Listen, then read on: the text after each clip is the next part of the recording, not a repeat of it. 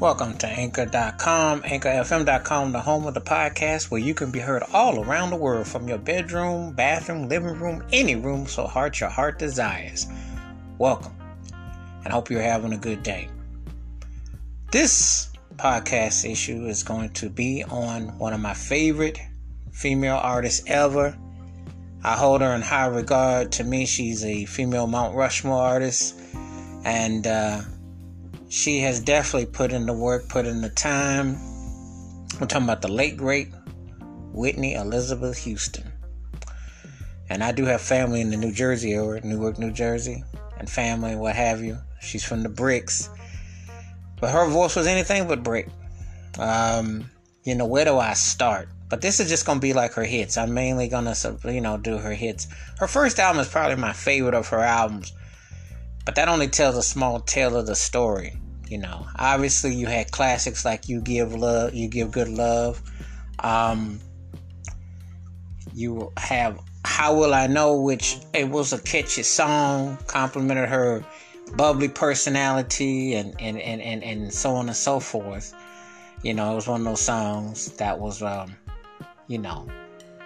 Saving All My Love for You, which was a remake of a Marilyn McCoo song, ironically. And Clive Davis definitely nailed that one pretty good. But the thing is that her voice and her tone is what sold me. I mean, like when I heard the sax and I heard her voice, I was like, I knew it was a rap when I got her album. She had that it. She had that it. And probably the closest thing to a female version of Michael Jackson in that anything they sung or did, it just was a stratosphere and it connected. And those are like acts that had that it. That's when I knew she had that it. But the Money track was a remake of The Greatest Love of All, which was done by George Benson for the Muhammad Ali movie that came out in 1977. But Whitney took it to a whole nother level. She took that song and it resonated. And she was dominant, success and all that, but her voice, I always say this, I get asked this all the time. There hasn't been another better female vocalist since her. There have been females who can sing. Like I had a cat ask me some years ago once. He said, how did Beyonce stack up to Whitney Houston? I said, prime to prime, it ain't no contest. Whitney blew her away. I said, Beyonce's good and she gives good runs and she's strong on stage. And I might give her edge on that. But if we just talking vocal to vocal, mono, it was Whitney and everybody else. And that's still how I pretty much feel. There hasn't really been another female artist that's come along vocally that's made me think, okay, you might give Whitney a run. Really. So, the next album comes out, I Want to Dance with Somebody is the big hit. It's a rethread of How Will I Know, but it's something about hearing this song that their production and her voice is so pure and clear. Now, people who think she was making who would downplay her music and think it's formula driven. Well, everything is formula driven once you have success. But there's no mistaking, there's no mistaking about her vocals being top notch. There is no studio trickery. She sounded great. She sounded fresh. It was dreamy. You hear that track? And I still remember when that song and that album came out because I went to go see Beverly Hills Cop 2. And remember having stonewashed purple jeans. I remember that just like yesterday. And that song, it just was fresh. She sounded great. She definitely had a vocal interpretation. So Emotional was another big song. She had made it look so easy. And I think that's what got taken for granted. When you have that boy wonder, that girl wonder, they make it look like they make it look so easy because they have the skills, but they have worked hard to enhance their craft. And she was one of those students who did that. I love Take Good Care of My Heart, where she and Jermaine Jackson had great musical chemistry. And that was on the first album. I'm kind of fast forwarding a bit. I'm going to jump up to the third album with I'm Your Baby Tonight, which she did with L.A. Reid and Babyface. She had worked previously with Narada, Michael Walden, and Kashif. But when she started working at L.A. Babyface, this brought on I'm Your Baby Tonight, which was a catchy song. I'm Not Susan. They got more of an R&B kick out of her record. which the powers that be, Clive Davis and Arista, weren't too happy about, but it still did well. It still was another multi-platinum album. Whitney couldn't do no wrong. But to me, she doesn't get credit for taking a U-turn. 1992 with the Bodyguard soundtrack, she did a cover of Dolly Parton's I'll Always Love You. And not just any kind of cover, 40-second a cappella. Who does this? Please tell me who, and who can pull it off. It's not about you attempting or to do it, but can you pull it off? And as you know, as they say, the rest is history. It opened up a second chapter in her career. And believe me, if there ever was a movie about Whitney Houston, that the odds were stacked, and though she was successful, and she had done the Star Spangled Banner, she had done that 30 years ago. Yeah, it's hard to believe 30 years ago. But this was a turning point. Like, this was like the next chapter, and this was huge. One of the biggest soundtracks ever, one of the biggest movies ever. She did quite well, to say you put it mildly.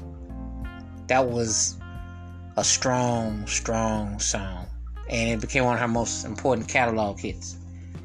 So then she was doing other soundtracks. She did The Way to Exhale. She did Shoop Shoop Exhale, which was a big song. But she did Babyface. That was a big song. And it was catchy. And she did that one. And The Preacher's Wife, which I thought was another risky move. She was doing a gospel soundtrack feature with the movie and everything. But what was so cool about it, she did I Believe in You and Me. I Believe in You. And that was the Four Tops that did it, but she did such a great version. Her gospel songs with the Winans was incredible. To me, her gospel material is second to none. Whitney could go to the church. So that's one of her biggest songs right there. Came back in 98.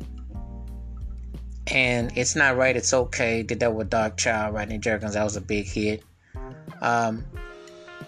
Heartbreak Hotel, a duet. That was a big song. She had some big songs here and there with that. That was a big comeback album in 98. And then One of Those Days, which came out 20 years ago almost. That was a pretty sad. That was a kind of a big hit. Voice wasn't quite as it was, but it still was impactful. She still had, some moments, and she had a few other projects that came out that I remember. She, you heard how everything was coming together. It was just like one of those. It was just a very intriguing and very moving how, her career was over the years. You thought about different songs. You thought about feelings and sentiments she gave you, and just so many memories of when I think about with Whitney Houston. One of those kind of artists that, whoever she worked with, you were going to get something special, and it just hit you in so many different ways, the way everything flowed. One of her last studio projects was with R. Kelly, and that was memorable, complimentary, because he comes from the church and R&B pop and the whole nine, and it was, and he sung at her funeral, and he gave a very strong interpretation, and it was definitely heartfelt. Her services was heartfelt. But the thing is this, when you hear her music, you hear what she did as an artist, you listen to one of the greatest ever. It doesn't seem as long as it should, because she only died at the age of 48. But it seems like it just made a lifetime impression. She just had a towering presence. She had a angelic tone. And the bottom line is, her voice could sing anything. and make it work. Not everybody can say that. So I wanted to take a time to do an overview of the songs, the artists, different people she worked with, and how she complemented so much of that then and now. And that music will always be timeless. And she truly was one of the greatest to ever do it. So anyway, please feel free to share your favorite Whitney Houston songs, videos, albums. I welcome thoughts and comments on her. You can never say enough about her. Please be safe. Take care of yourself. Watch out for one another. And like I always say, just because a song or an album is old does not mean that you can't find something new on it. And Whitney Houston had plenty of those. So till next time, peace and the best.